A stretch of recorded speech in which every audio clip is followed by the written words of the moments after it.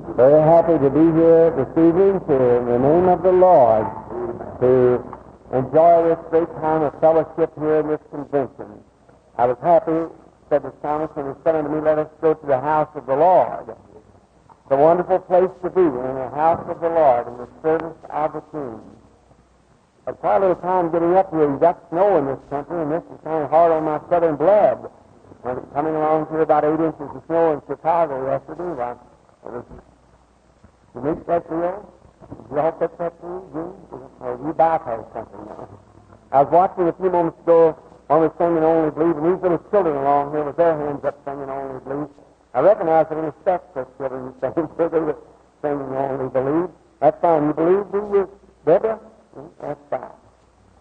Well, it's good to be in Minneapolis tonight. I don't know any place I'd rather be less than be in glory. You know, we're all looking for that great day. But to be assembled here at this convention. I was speaking to one of the brethren out there just a few moments ago when I come up, and he was telling me about what a wonderful thing the Lord's doing here in this Twin City area. How that everybody's becoming of one heart and one accord.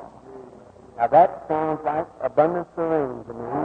And we see that when we begin to break down the barriers and come together, then the Bible said, if the people that are called by my name shall assemble themselves together and pray, then I'll hear from heaven.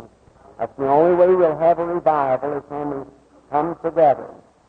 Just recently, listening to two outstanding clergymen discussing the subject of divine healing in the Bible, each one said, well, it would be radical to think that the dead could be raised up or the miracles of Jesus could absolutely be possible.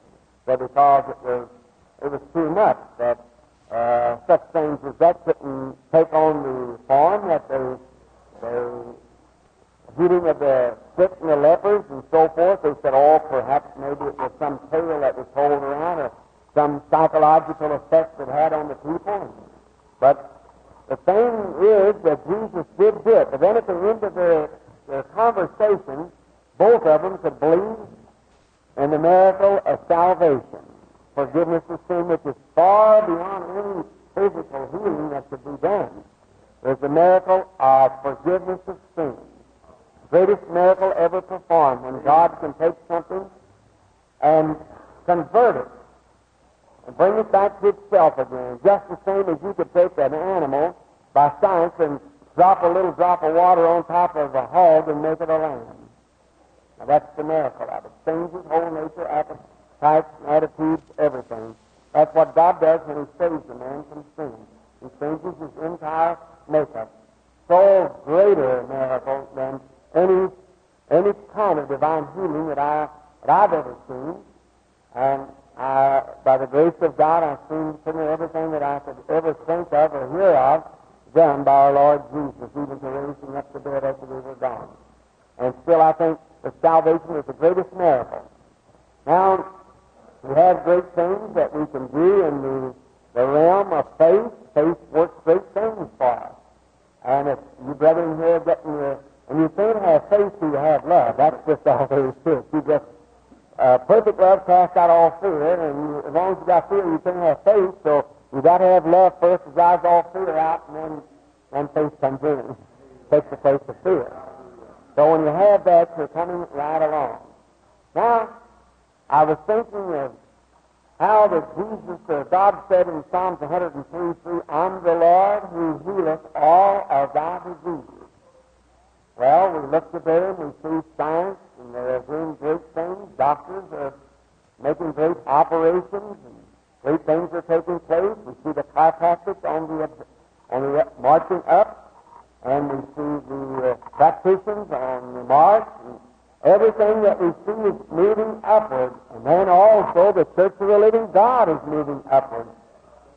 Why, things are happening today that 10, 15 years ago people thought would have been a perfect impossibility for things to happen. But today we're seeing it happen. Amen. Someone said, well, now, Brother Branham, if you're an apostle or a prophet, I said, I never said either one. Said, I said, I was a servant of the Lord. He said, well, do you believe that you have the Holy Spirit? I said, yes, I believe that. He said, well, if you have, why don't you go out here at the hospital and say, all the sick people get up and follow me out because you're healed. I come to make you well. I said, I want to ask you something, brother. You believe you're a minister? Yes. You believe in salvation for the soul? Certainly. I said, won't you go down to the taverns and say, all you sinners, come on, you're saved. He said, well, I could if they believe. I said, so said I. Yeah. So that's what it takes. It's the individual faith in the resurrected Lord that brings the result. Now, here's what it all mounts up to, friends. I'm very thankful for the advance of science. And by the way, a science made a remark the other day and said, if the world could stand 1,000 years, I'll cut 950 off of that. If the world could stand another 1,000 years, that surgery will be the same as never even thought of. He said that the people were getting so smart and getting into the realms of the spirit that surgery will not have to be performed anymore. I said, praise the Lord. I believe that when man's hearts begin to get right with God and straighten up and look the proposition right in the face, then I believe surgery won't have to be performed. And if they would stop, I'm very thankful for the hospitals and medical science and what we have learned along the line. But here's my application to all of the friends. When ministers and doctors and chiropractors and all can get right with God, and we move on forward with our arms together and our hearts together for the benefit of humanity, it'll be a great day when that happens. And all selfishness and everything is gone. The minister is, the doctor becomes angry with the minister because most of the time it's a bread and butter ticket, and he wants to get the divine healing away from people. Then that makes the minister talk about the doctor when he ought to be working hand and heart together for the kingdom of God, trying to help their brother or sister that's in need. And I hope to see the day that when the church of the living God becomes so strong in faith until those things will take place. This same man, I oughtn't to say this, I suppose. I kind of feel at home here with you children. But look, the man said, listen, I heard you say in your sermon that Jesus Christ had raised the dead and he was the same yesterday and forever and ever attributes the same. That's true. The Scripture says that. So then, why don't you break the bread? Feed the 5,000. Turn the water into wine. I said, well, you have to admit to one thing. I said, we just get a few more steps out of the way, we'll be doing that. We're going right along. We're just moving along. We're coming up the ladder all the time. I said, even the doctors all admit now about divine healing. They say it can be done. Just wait the spirit of their time. We're growing, making progress. So praise the Lord for that we're coming up the ladder. Well, some glorious day, I believe that Jesus will come and we won't have any more divine healing. We won't need it. And we won't have any more preaching to the sinner because there'll be no sinners to preach to. That's the day we're looking forward to. I want to speak to you just a little while tonight, knowing that you've been in service. I didn't know now that to sit up somewhere that I was supposed to be here this afternoon. We never got in until late, however, but I could have drove longer last night and I got here this afternoon, but I just didn't understand. I'm sorry that I was to be here. Brother Moore said start Sunday night, through Sunday night. And I've purposed in my heart to never, by God's help, if they had to pack me in a stretcher to cancel a meeting arrangements, I get to a place to where my appointments are. And I've just started out this New Year's on something new. And Brother Joseph Jose will be here in a few nights if you haven't. How many get that Herald of Faith? Is that what it's Herald of Faith? Brother Jose's paper? Did you read the vision? How many read the vision? And that's fine.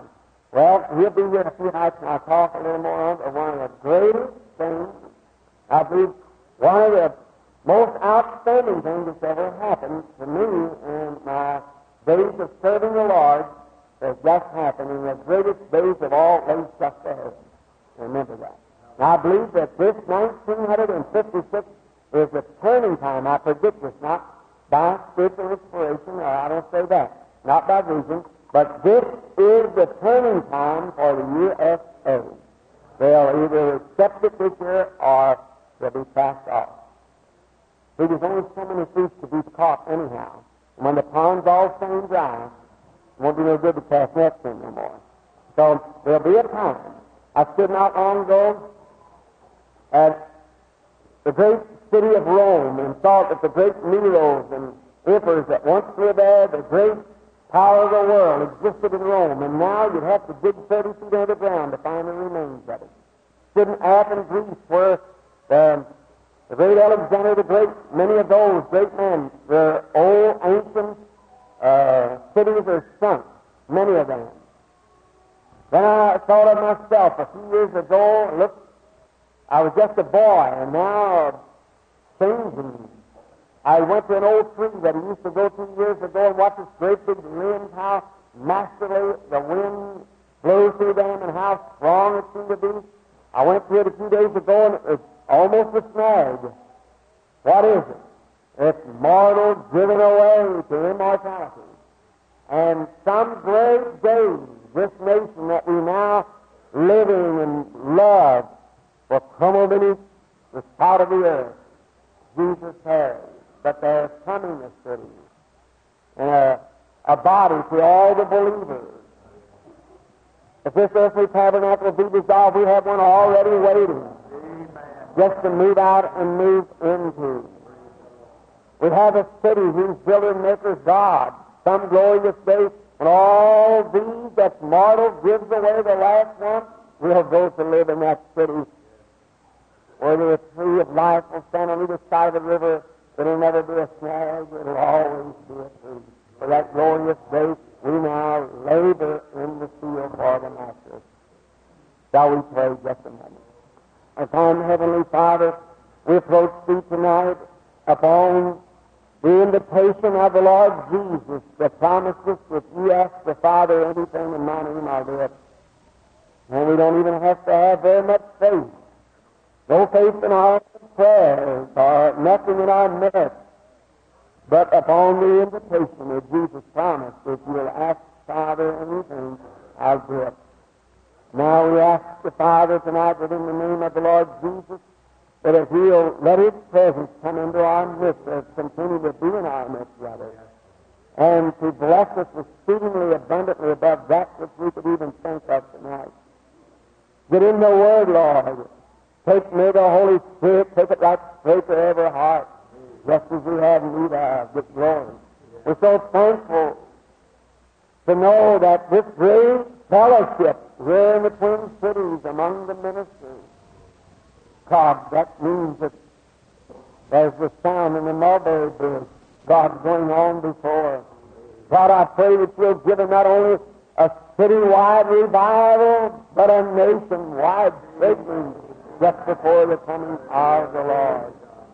God, may this coming week be one of the greatest weeks, not because that we've gathered here are different, we're not different, but just because that the harvest is ripe, it's time. Everything looks just right. And we pray, Father, that this will produce one of the greatest meetings that this city has ever had. Grant it, Lord. May sinners just pour through the altar, be saved, and those who are without the Holy Spirit be filled. That all night prayer meetings will be in homes, and people will be so hungry, so meals will be set aside, and God give us an old-fashioned revival just once more before we see the coming of the Lord. Grant it, Lord, for we ask it in Jesus' name, my Son. Amen. For this coming week, the Lord willing, I am thankful for the opportunity first to speak. I'm not much of a speaker. Usually my ministry is the healing lines and so forth. And you know by the vision, which I'll explain just what's coming up, one of the exceedingly abundantly. But while I'm waiting on that, I got a message for the church. Now, I'm not an educated person, and you excuse that if you will, but I know the author of this book real well. And I got a message for the church. Now, in a few nights we just keep continuing on for a few nights. I want every sinner, while we're speaking, to take inventory of your own life and place it at the weight of the gospel and see how it comes out. Over in Hebrews, the 5th chapter, I wish to read for reading tonight of the Scripture, just a few verses. For the law, having a shadow of good things to come, and not the very image of the things, can never, with those sacrifices which were offered year by year continually, make the comer unto perfect. For then would they have not ceased to be offered. But because that the worshiper, once purged, should have no more conscience of sin. But in those sacrifices is a remembrance again made of sin every year. For if it's not possible that the blood of bulls and goats should take away sin, wherefore when he cometh into the world, he saith, sacrifice and offerings thou wouldest not, but a body hast thou prepared me. And burnt offerings and sacrifices for sin thou hast had no pleasure. Then said I, Lo, I come in the volume of the book as it is written of me, to do thy will, O God. Above, when he said sacrifice and offerings and burnt offerings for sin, thou wouldest not, neither hast pleasure therein, which are offered by the law. He said, then said he, Lo, I come to do thy will, O God. He taketh away the first, that he may establish the second, by the which we are sanctified through the offering of the body of Jesus Christ once for all. May the Lord add his blessings to the word, the reading. Now we're going to speak tonight as a text in here to try to find the context of this we have just read upon the reconciliation to the fellowship of God. You know, it's just the time when I never thought of that until I come in the door just a few moments ago, and this brother here met me and shook my hand and told me about this great thing going on in the city. Then that come into my mind, right quick. Fellowship. I thought, that's a wonderful thing. God willing, we'll speak on that, the fellowship, tonight. What it means to have fellowship. You know, in every human heart, there's something wrong for a fellowship. Why are we here together tonight? You never come out on a night like this and standing around the walls and so forth just to show that you had on a new suit or new skirt or something. You come because that the church has gathered and you desire that fellowship with the people. That's why I come up through the snow to be up here, is because I love fellowship. There's something about Christians that they like to associate together. Mother used to tell me, she said, birds of a feather flock together. Well, that's a whole lot of truth to that. And then you never see the crows and doves feeding together because their appetites are not the same. Their diet cannot be the same. Their talk isn't the same. And so is a man that out of fellowship with God has no desire to go to church or do right. And those who are with God long for that fellowship and just can't stand it. There's some time ago when I was pastoring a Baptist church, I was coming down a pole. I'd always worked to make my living, and I was working for the public service, and I was coming down a pole from reading a pole meter and taking some light fixtures up there, some things to fix the lights, whether from place to place. And while I was come down, a minister of another rare prominent church, he said, Billy, you know what happened? I said, no. He said, I sent 500 prayer cards out trying to get the people, or cards, rather, to get the people to come and promise that they'd come to Sunday school at least 6 months out of the year of our 500 members. You know anyone responded to it? I said, I don't have any. How do, Dr. Brown? He said, true. Well, I knew they were very formal and indifferent. So I said, you know, Dr. Brown, the reason of it is they don't have the right thing in the heart. If a man is right in his heart and the church bell rings, he just can't stand still. He's got to go, that's all. It's life and death to him. He must move.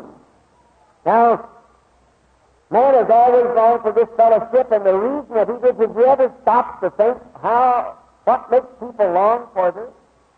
What makes men and women long to associate with each other? And when you become a Christian, how you long to get in the presence of God? There isn't a person in here that's ever had any experience with God. But what the greatest joy of your life is when you can get just alone a little while with God. Just cut loose every soul line and get in the secret closet and close the door and lift up your hands and just come into that communion. Oh, there's something about it that's marvelous. I've got it in you have to, and just kneel down and weep and just couldn't stand it no more. Just thank God, I just can't stand no more of it. I remember little Joseph, my little boy. You know where Joseph was promised in at? Right here in Minneapolis. About 6 years before he was born. I was over here one day reading Joseph in the Bible, and I seen how the perfect man he was. We had one little girl at the time, been 4 years before she came, and she was a Sicilian, and then about 4 years had passed again.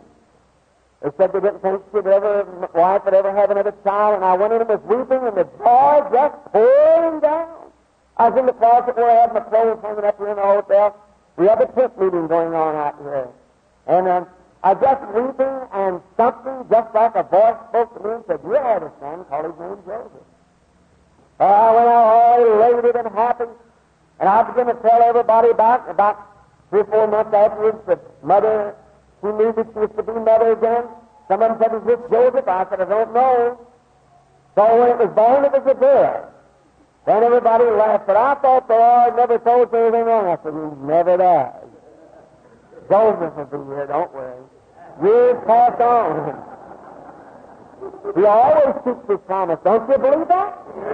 So the reason we can love him and put our confidence because he is truthful, we have promised. Notice, years pass on by. 4 years or more passed again. No sign no more. And one day we found out that she was to be mother again. Someone says, "This Joseph?" I said, "I don't know." But I said, "He'll be here." And so when he was born, the nurse come down, there's a bunch of us men sitting out in the room. She said, "Reverend Graham?" I said, "Yes, ma'am." She said, "You have a fine 7-pound and 3-ounce boy." I said, "Joseph, you've been a long time coming, son, but I'm sure glad you're here." So that's it. She said, "Why'd you call him Joseph?" I said, "That is his name. That's his name, Joseph." So in that time of fellowship and communion, that's where God speaks to me. That's where you want to get into the spirit of it. You like to pray and get in the spirit? That's the only way you can do it. Shut yourself off from the rest of the world and get along with God. And the reason that you like to do that, because when the first couple came on earth, Adam and Eve, that's what they did. In the cool of the evening, they come in from their vineyards and got down under the trees, the great cathedral as it was, and as the sun perhaps was setting and streaking down through the bushes, God came down in the cool of the evening and fellowship with Adam and Eve. Oh my, that comes right on down. Man, yet when you get in contact with God, and man, when you come in contact with your friend, and God is your friend, so you love to commune with him and talk with him.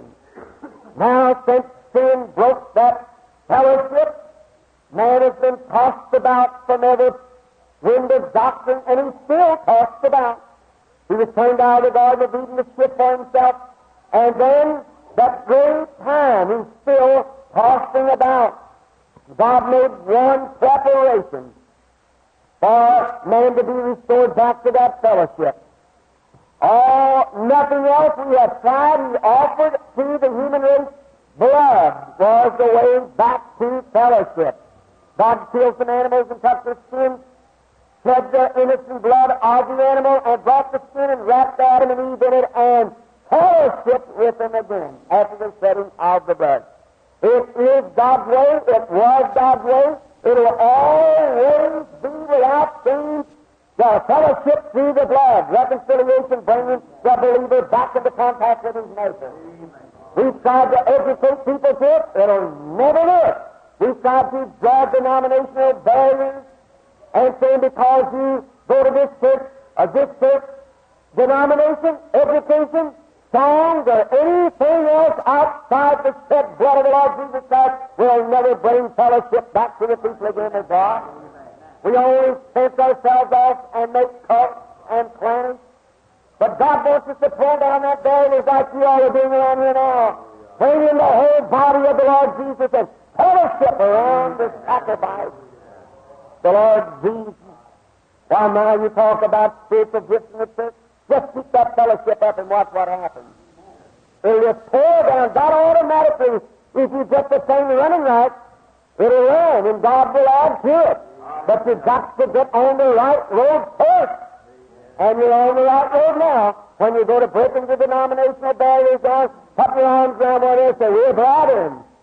And then you're on your road back. You're on your road to the original. Then the blood of Jesus Christ, God's Son, cleanses us from all unrighteousness.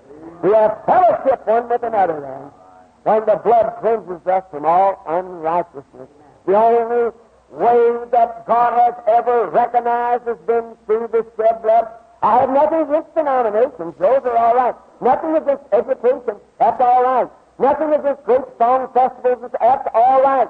Nothing against joining church or whatever you may be. It's all right. But it'll never produce until the blood's been applied. The blood applied to the human heart will always bring a result. That's what we need tonight. And when you get that, then things will just automatically take place when we do that. Now we notice all down through the age how God has always recognized that one thing, that blood. That's the only thing that'll even accept will be the blood.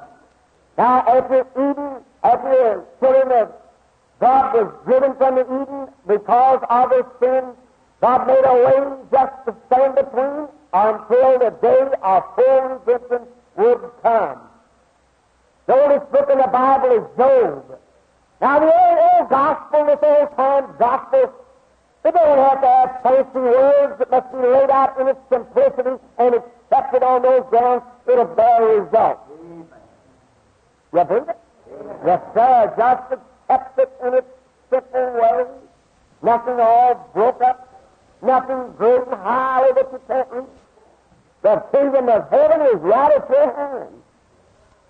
Many times we make it so complicated with creeds and different things to deal with, different isms and things that we've made up and thought in our fleshly mind. And we many times see that drive sinners far away from God.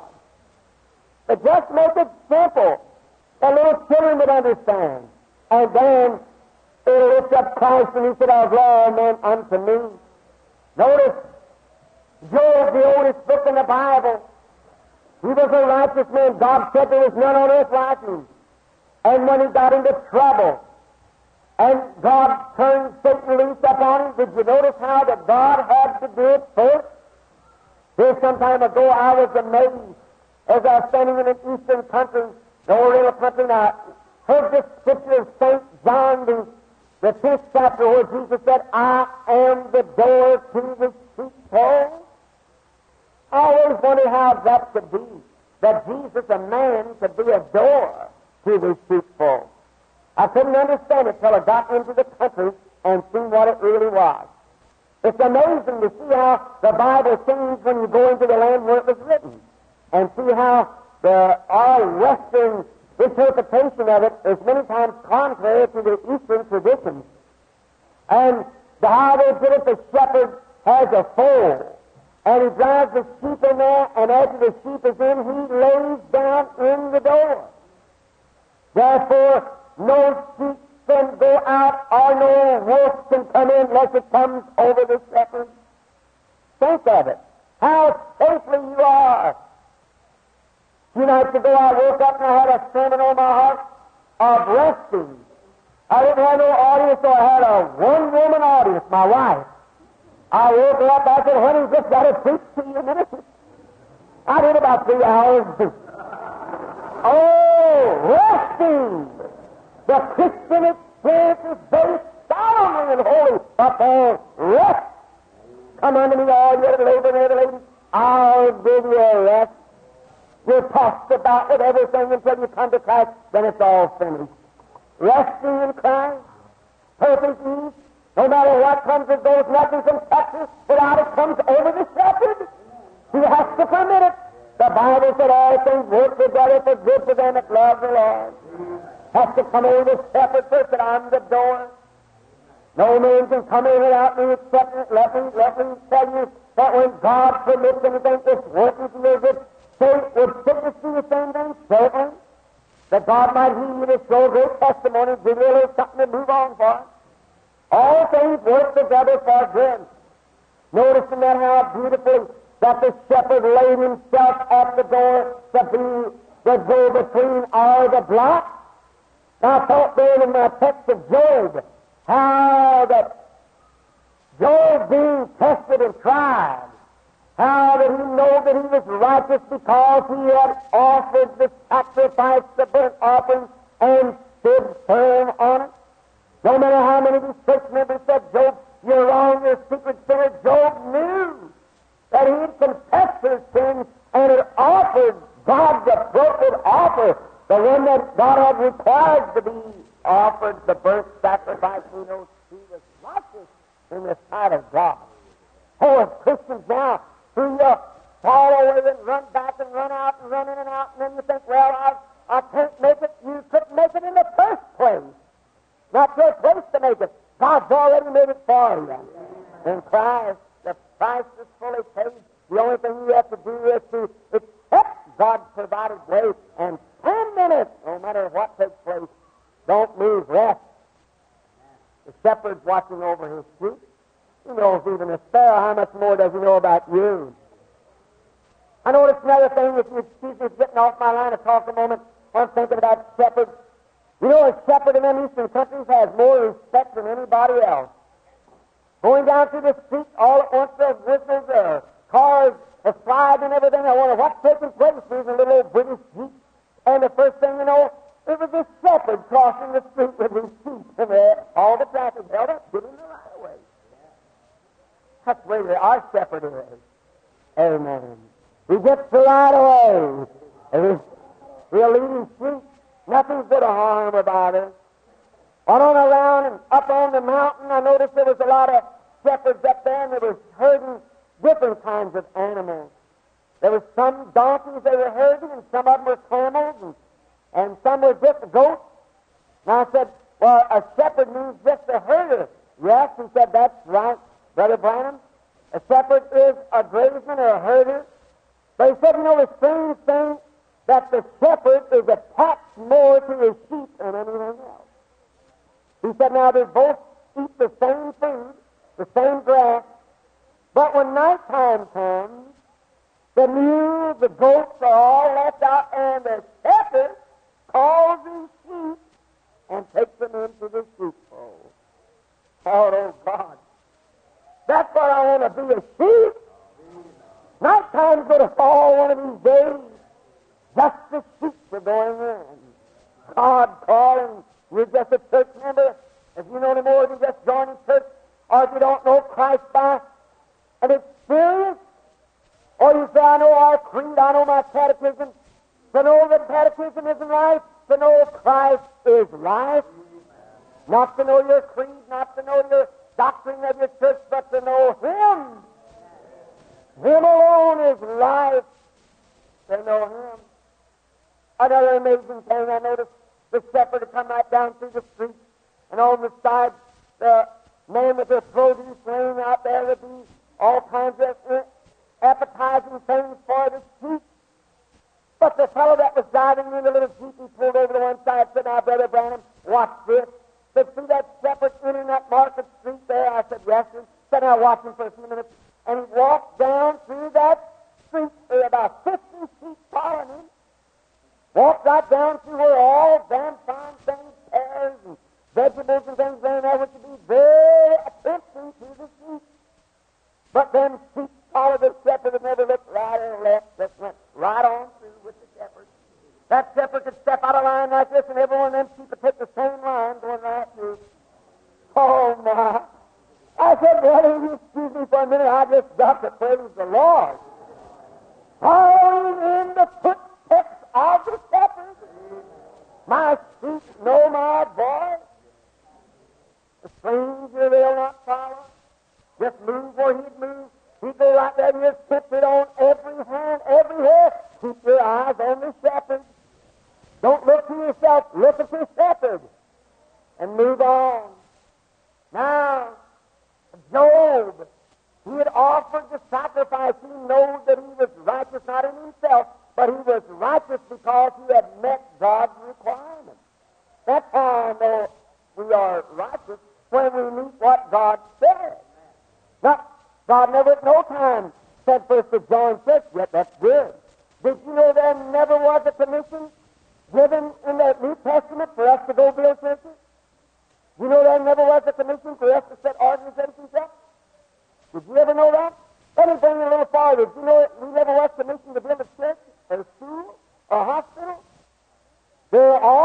That's all right. But the commission of the church is preach the gospel to every preacher. Then he will return. Preach the gospel unto all the world, and then Jesus will return. And we're living in the day that when this world has got the greatest shaking it's ever had in all the history of time. We're going to get through that this week when we come into the secret abiding place, and then the junction at the end of the road as we go on through the week, and you watch and take notes and set it up, and the next night come back and find out if that's right or not. Look at it in the face of the Scripture. Then you know you're right. The Bible said that the time would come when Satan would be so cunning and so shrewd till he would deceive the very elect if possible. We have to watch. Watch our churches. There's rising things in the world today. It's not right. You know it. Even signs and wonders being performed. That's not according to the Scripture. It's right. It's not. It's often beaten past. So that's why I've taken this time out, kind of get into the church and say, be ready. Watch it. If it doesn't color up with the Scripture, then it's not right. Got to come from the Bible. The Bible said it that there'd be false prophets and false Christs and so forth, and raise the last days, showing great signs and wonders, and so much that would deceive the very elect, if possible. Dangerous times. Our church is setting out the whip of it. The full gospel people, because they accept signs and wonders, but be careful where it comes from. That comes from the Lord. Remember, the Antichrist is going to do the same thing. So there's only one way that you can be sure. That's get under the blood. Stay under the blood. That's God's way. You're hid away, then the devil couldn't get to you if he had to. Why, if the shepherds ran at the door, the devil would have to cross him first. You can't do it. Try coming into this secret place with the Lord. Job, knowing that no matter what come or went, he still stayed right with it. Israel's only place in the Old Testament where they ever had fellowship was under the shed blood. No matter where people was, they come up to the temple where the blood was shed, and there they had fellowship with each other there under the shed blood. No other fellowship nowhere else. When you come into the temple, the first thing you did, come up, be cleansed by the washing of the water, of separation from the outside, come out of the 7 streets over the door, showing that something died to go before you, 7 streets of blood, then into the fellowship. By faith are you saved through grace, that's right. But then by one Spirit, we're all baptized into one fellowship, the body of the Lord Jesus, and partakers of His blessings, and that marvelous fellowship. Notice, Israel met at this temple, and there they come together. A proselyte, before it could be coming, had to be circumcised. That's coming by the cutting off of the flesh of the foreskins of the nails. Then a man, before he can come to Christ, the first thing has to take place. He has to be circumcised. Circumcised not with flesh, but by the Spirit, that took all the world and the foolishness of the world, cut off of him by the gospel. This is the best circumcision knife and the only one that I know of. Hebrews 4 said the Word of God is sharper than a two-edged sword, cutting even to the marrow of the bone and the discerner of the thoughts of the mind. God knows your heart. Notice then when He's circumcised, all the world cut off as a believer, He He comes to the water of separation, which is the Word, preaching the Word. Then he comes and recognizes that something died to go before him. There's the 7 stripes on the door, where Ella usually put it with his fingers in the killing of the red heifer, and strike the door with the blood to let the worshippers see. Exodus, about 16th chapter, you'd read it if you want to read it tomorrow. And then you'll find out through the killing heifer, burner, made of waters of separation that kept in the courts on the outside, that every time a man turned off, got out of fellowship, the first thing he did was come and be cleansed by the waters of separation. The only way a man can recognize that he's a sinner is by hearing the Word of God. Faith cometh by hearing. And over in the New Testament it said, we are washed in the waters by the Word. And the Word is what separates us from the things of the world. You can't have faith. Faith not based upon the script and sense of man's theology. Faith not based upon the document of some church or some creed. Faith is based solely on the immovable Word of God. Faith cometh by hearing, and a man through that separates himself from the things of the world when he's coming to Christ. Then as Eliezer, after killing the heifer, burning her, while she was bleeding, he made a public testimony, dipping his fingers and striping 7 times over the door. That's 7 times we do have time to go into it. Represents the 7 church ages. Every age, every person, every time must recognize the blood. For without the shedding of blood, there's no remission of sins. Then before you can come into fellowship, he had to look up and recognize that something died in his stead and went on before him. Every man today, no matter how many churches you join, how many pages you turn, you've got to recognize that Christ died in your stead and went on before you and making a way into his blood. You are sanctified vessel unto the Lord. Amen. Not your sanctification, not laying something you did, but his sanctification. To him who gave himself for us, died in our sin. Let that faith go to work down in the heart one time and watch what takes place. All of you, you don't have to take some man's spirit, you got the Word. That's right. Then this believer, as he went on in to the temple, recognizing that this blood went before him when he crossed under the blood, not over the blood, but under the blood. Amen. Church, there's where we make the mistake. We come out of the seminary and we think we know more about it than God does, and we just count the blood of Jesus Christ as if it wasn't nothing, and trust in our education, our shrewdness, and our day of science and things that we got better churches and so forth, but we got weaker pulpits. Right? It's true. Notice, friends, when you respect the blood of the Lord Jesus. Some time ago, John Sproul, a friend of mine, was at La Salle, France, and he was taking him out to a garden, he and his wife, and was showing him the statues and so forth. And there was a statue of Christ. John stood and looked at it and said, Brother Branham, I looked at it. It just didn't look right. I didn't see why they put a statue like that as a shrine to Christ. He said there was no suffering, no pity, just an old piece of rock looked like hanging there, hewed out on the cross. And said, the guide said to me, kind sir, said, you're perhaps criticizing the sculpture. He said, yes, I am. He said, you're just not looking at it right. He said, you see there's an altar down below it. He said, now you go kneel down at that altar, and then you look up, and then come back and tell me what you think. So he went down and knelt, he said at the altar, raised his head up, and said his heart almost failed. There was the suffering. There was the agony of Christ. The sculptor had cut out into the face of the cruel suffering that he did, and it made a difference. It turned the critics into tears.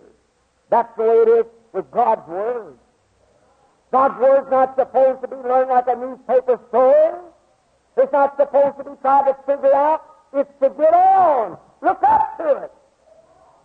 Can God be merciful to me and give me faith to believe your Word? I accept now the blood of the Lord Jesus for my sins. Then it'll look a lot different. It'll make critics believe in divine healing. It'll make those without the Holy Spirit, never been born again, knows nothing about God as a new birth, become a seeker of the Holy Ghost and not to be an arguer. It'll put a love in his heart when he looks through the blood of Christ to the Word and say, yes, God, you died to make that Word real to me. It'll change your whole attitude. It'll make you a different person.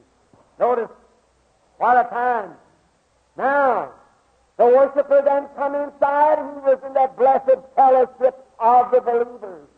And now today, when the worshiper comes through the blood of the Lord Jesus and comes into the tabernacle of the tent of the believers, with the firstborn of the church, the Holy Ghost bride, then you have fellowship one with another. For the blood of Jesus Christ cleanses from all sin. I've thought many times, taking the Old Testament in my first study back in school, I'd think how I love the Old Testament, for it was a type of the New. And the worshiper coming knowing that he was guilty, and he must die because he trespassed against God, who'd broken his laws. And he come with the lamb under his arm. And he brought the lamb up to the priest, and he laid the lamb down, put his hands up on the lamb, and confessed his sin, and his throat was lanced. Did you ever hear a lamb die? It's the most pitiful thing you ever heard. Even a poor little lamb, when you go to kill it, and he sees even the instrument they go to kill it with, he starts crying and begging.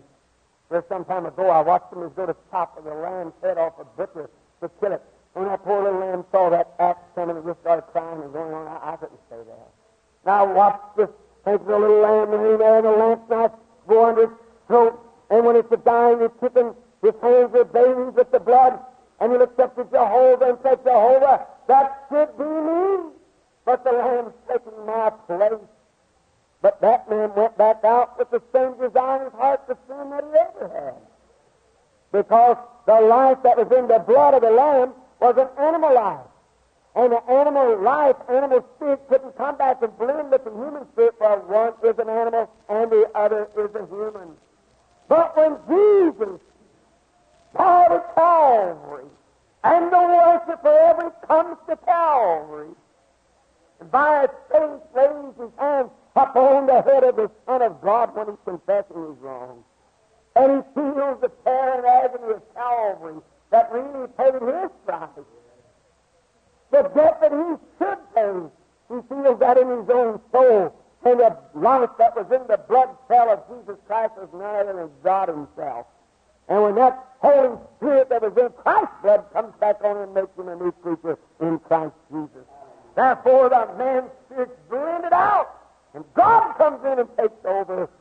Then we got fellowship one with another, and the very God that created the heavens and earth, that wrote his word, dwells in you, and you believe that everything God wrote is the truth, and you'll accept it and believe it and hold on to it, and you'll have fellowship. That's why we're here tonight. That's why we gather in great rallies. That's how we come together, is because something in us constrains us to one another. We have things on a common ground. Your heart aches to come to church. Your heart aches for fellowship. We think the dark hour is coming just ahead of us, for we'll be deprived of this. Just a moment. Before closing, I want to say this word. In the Garden of Eden, when Adam was turned away and Eve because they had sinned, and God cannot bear sin, here's one thing. God is, I can make a promise, I can break it. I can make a promise, not able to fulfill it. But God can't make a promise without fulfilling it, because He's God. He's got to keep His word. No matter what comes or goes, God's obligated to His word. That's why. That's standing before the congregations and healings. That's why it's standing by the visions. God made the promise. He has to keep it. He's bound to His word. No matter how bad I am and how bad you are, accept it. God's obligated to keep it. He'll do it. That's why in Africa, amongst the witch doctors, in India, amongst the hoodoo dealers coming there, trying to put a spell on me and all that, I didn't get scared. Wow, I knew I was covered by the blood of the Lord. I had fellowship with Him. I talked with Him. He was the one directed me to go, and I know He could keep that which I had committed to Him against the day. See Him set the seat and paralyzed when they were sitting there. How they called a storm and tried to take the place down. raise their hands to heaven and say, God of heaven, you made all things, stop that storm, and in 5 minutes the sun be shining. What is it? It's a hidden life consecrated away with Christ, where all things become possible. The great things that used to be, we don't look at it as just look off and say, well, there was something else. Get down and look up to him to the blood one time and see how much difference they look. They're real promises there to you. When God keeping his word to Adam, he had to depart from his midst, and then I can see as those children, Adam and Eve, great, beautiful. I can imagine Eve to be the most beautiful woman the world ever saw. Standing in Athens not long ago, I was looking at where an artist had painted a picture of Eve and Adam. Oh, it was a discredit to humanity. Eve looked like a prehistoric animal. And there she stood in a horrible-looking condition, and Adam with hairs out of his nose run way out like that. That goes to show what the unconverted man has conception, God. A man that's ever come in contact with God knows God doesn't do such things as that. They were perfect. And after they had sinned, notice, when they had sinned and realized they'd done wrong. And Eve, Adam never sinned. The Bible said that he was not, Eve sinned. And Adam loved Eve so well till he took his place with her to leave the garden. Adam was not deceived. Eve was deceived. Adam wasn't. And Adam was a type of Christ in every figure. And Christ was not deceived, and neither was he a sinner. But he come down and so loved his first Eve that he went to Calvary for her to redeem her back again. Christ comes to take the sinner's place. Did you ever think of it, sinner? I thought this, me unlovable, me not worthy, and Christ, the Son of God, came down and became me, that I, through his grace, might become him. And we stand in the presence of God, not as sinners, but as sons and daughters of God, washed by the precious blood of Jesus Christ. Amen. That ought to tear the heart of any sinner to realize that Christ becomes sin, that you through the righteousness of his obedience to God might become him in the presence of God, to stand without a blemish or out of through the shed blood of his offering. Now I see even Adam standing there, heard their sentence of death pronounced upon him, and the tears running down Adam's cheeks and dropping off onto Eve's head, and her with her little head laying over on his shoulder, and they had to depart out of the presence of God, standing there wrapped in those old bloody sheepskins. And as they started out of the garden in the presence of God, I could hear them old sheepskins flapping together on their legs like that as they went out. God the Father looking down and seeing his children being turned out like that because of disobedience, he stopped them and he couldn't stand it. He said, I'll put enmity between her seed and the serpent's seed, and his head will bruise her heel, and her heel shall bruise his head, promising a deliverer. Down through the years, the only place for fellowship coming between that time, waiting for the come of that promise, was through the offering of a burnt sacrifice of lamb. And finally one day, 4,000 years later, down in the city of Jerusalem, let's take a little trip down into the streets of Jerusalem. Leads out by the Damascus Gate or goes out to the hill of Golgotha. Let's pull up the shade. I hear a noise outside. What is it? We hear some of them saying, away with such a fellow. I see a little woman running from the crowd. Said, what's he done but preach the gospel and heal your sick and do good things? I see some of them soar aside. Say, would you listen to that woman in the city of priest? Would you turn that, accept what that woman had said and turn your priest down there? Certainly away with him. What's this man done? I hear something dragging, bumping, coming down the cobblestone, and I look and I see a little frail body of about 120 pounds with a cross equal his weight, laying on his shoulder, coming down the street, dragging it along, rubbing his head against the side of it, and the thorns breaking his brow, and the blood coming down, his body being rubbed like this as he walks down through the street. I hear the bump, bump, bump of that old cross. After a while, I begin to notice all over his robe that was thrown over his back, rolled throughout without seeing. Soon they'd take him up to Calvary and take that off of him, and vulgar nakedness exposed him there. But with this robe over his shoulder as he walked down the street, I noticed little red spots all over the back of that robe. And as it goes on towards Golgotha, I noticed it get bigger and bigger, bigger and bigger. That's why they all run into one great big solid mass of red. I hear something beating again. What is it? It's that promise God made back there in the Garden of Eden. That's the second Adam going on to die in your place. That's the blood of the Lord Jesus. Get that thing, the blood running down his legs and dragging out the footprints of the barrier as the cross moved up. Seen Paul when he rode up to Golgotha, as he goes up the hill there, the bee of death singing around him, trying to buzz and tell him it won't be long now. You're going to Calvary. Won't you take it back? Jesus wouldn't pay attention to that. This bee stinging at him. The sting of death always been a horrible thing. It's kept man shut up for years. But did you ever notice?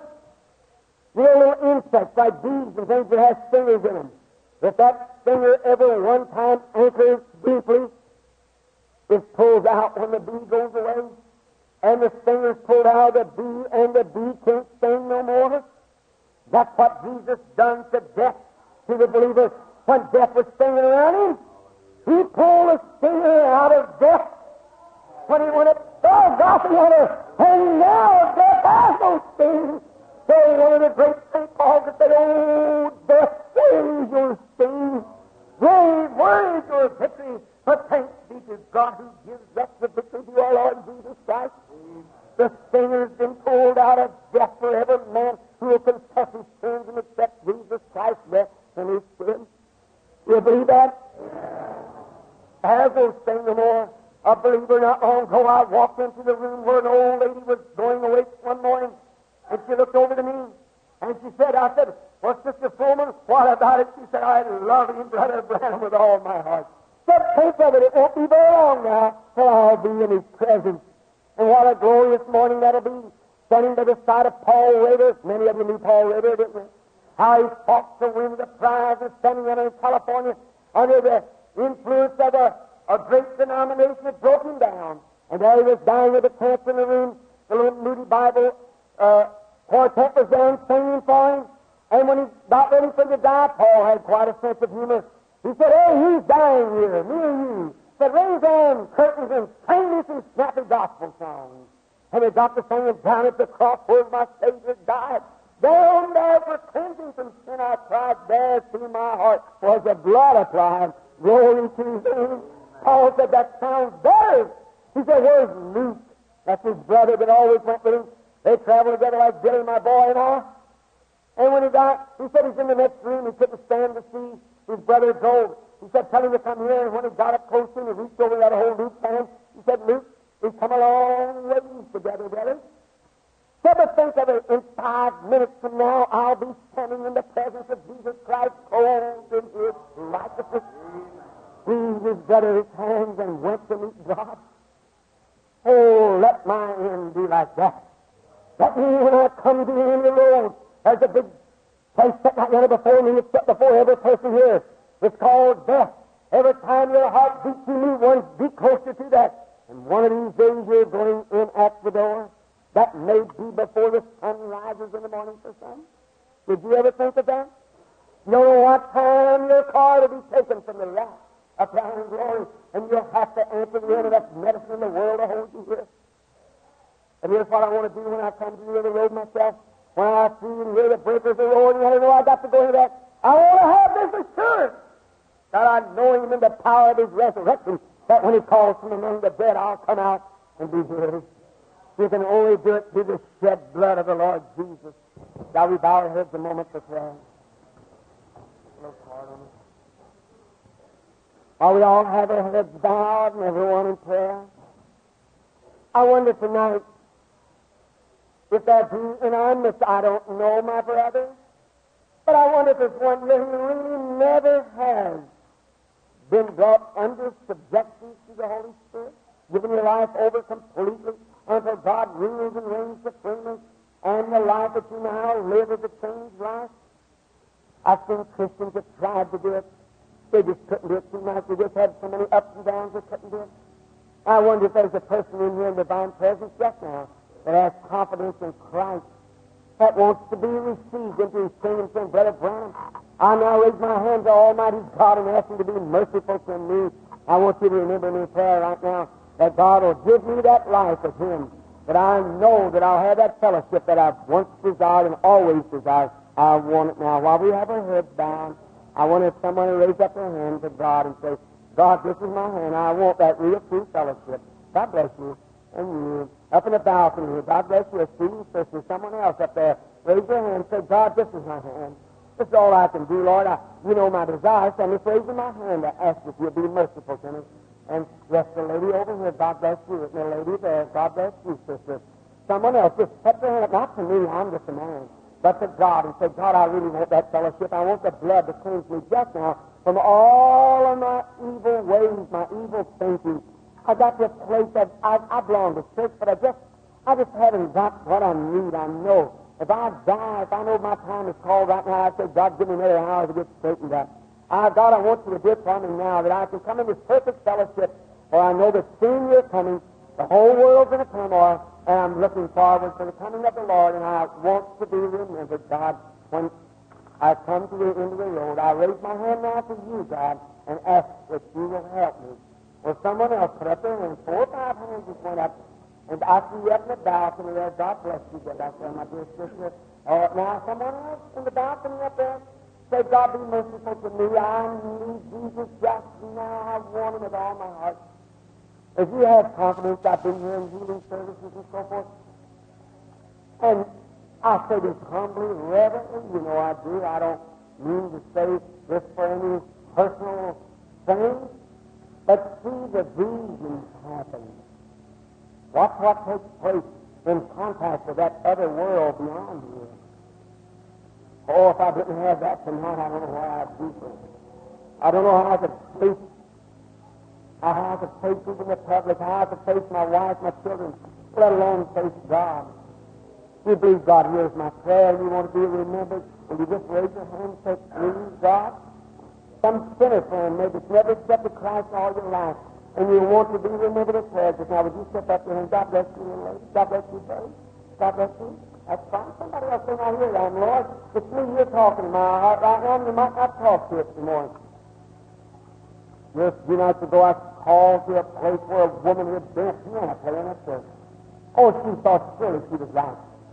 She'd never come to that place. And when she was dying, she started screaming. And her pastor ran down and said, here, you're getting excited. He said, you deceiver? Why did you let me go like this? He said, come here, doctor, give her a hypo. She said, I want to confess. And he put a hypo, and he said, give her another. I want to say. Well, he stopped her lips with a hypo.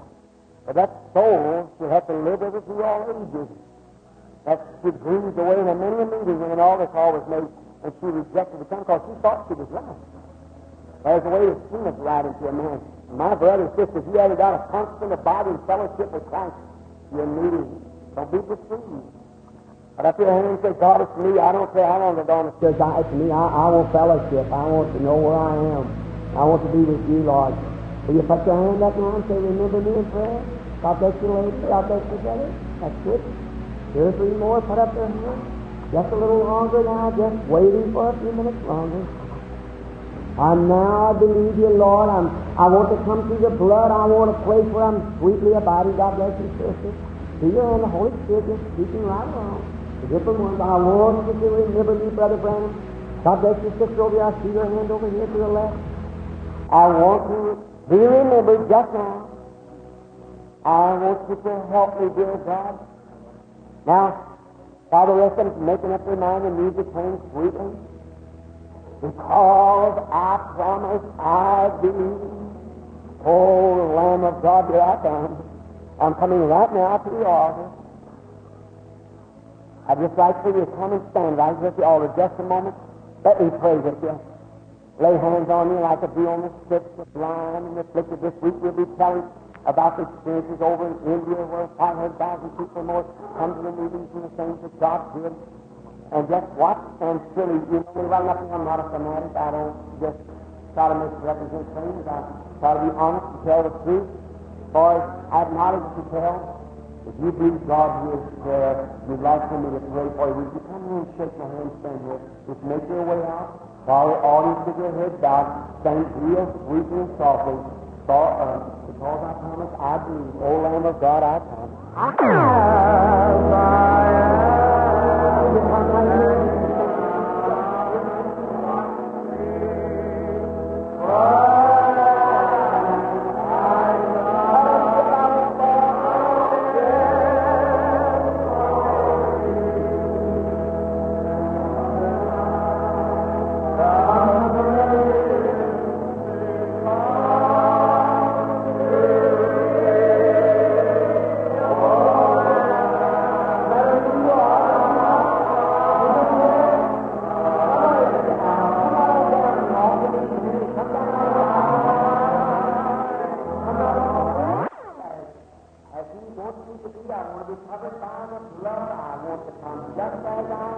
I don't have nothing to offer. That's the way God wants it. You give me a confession. You'll never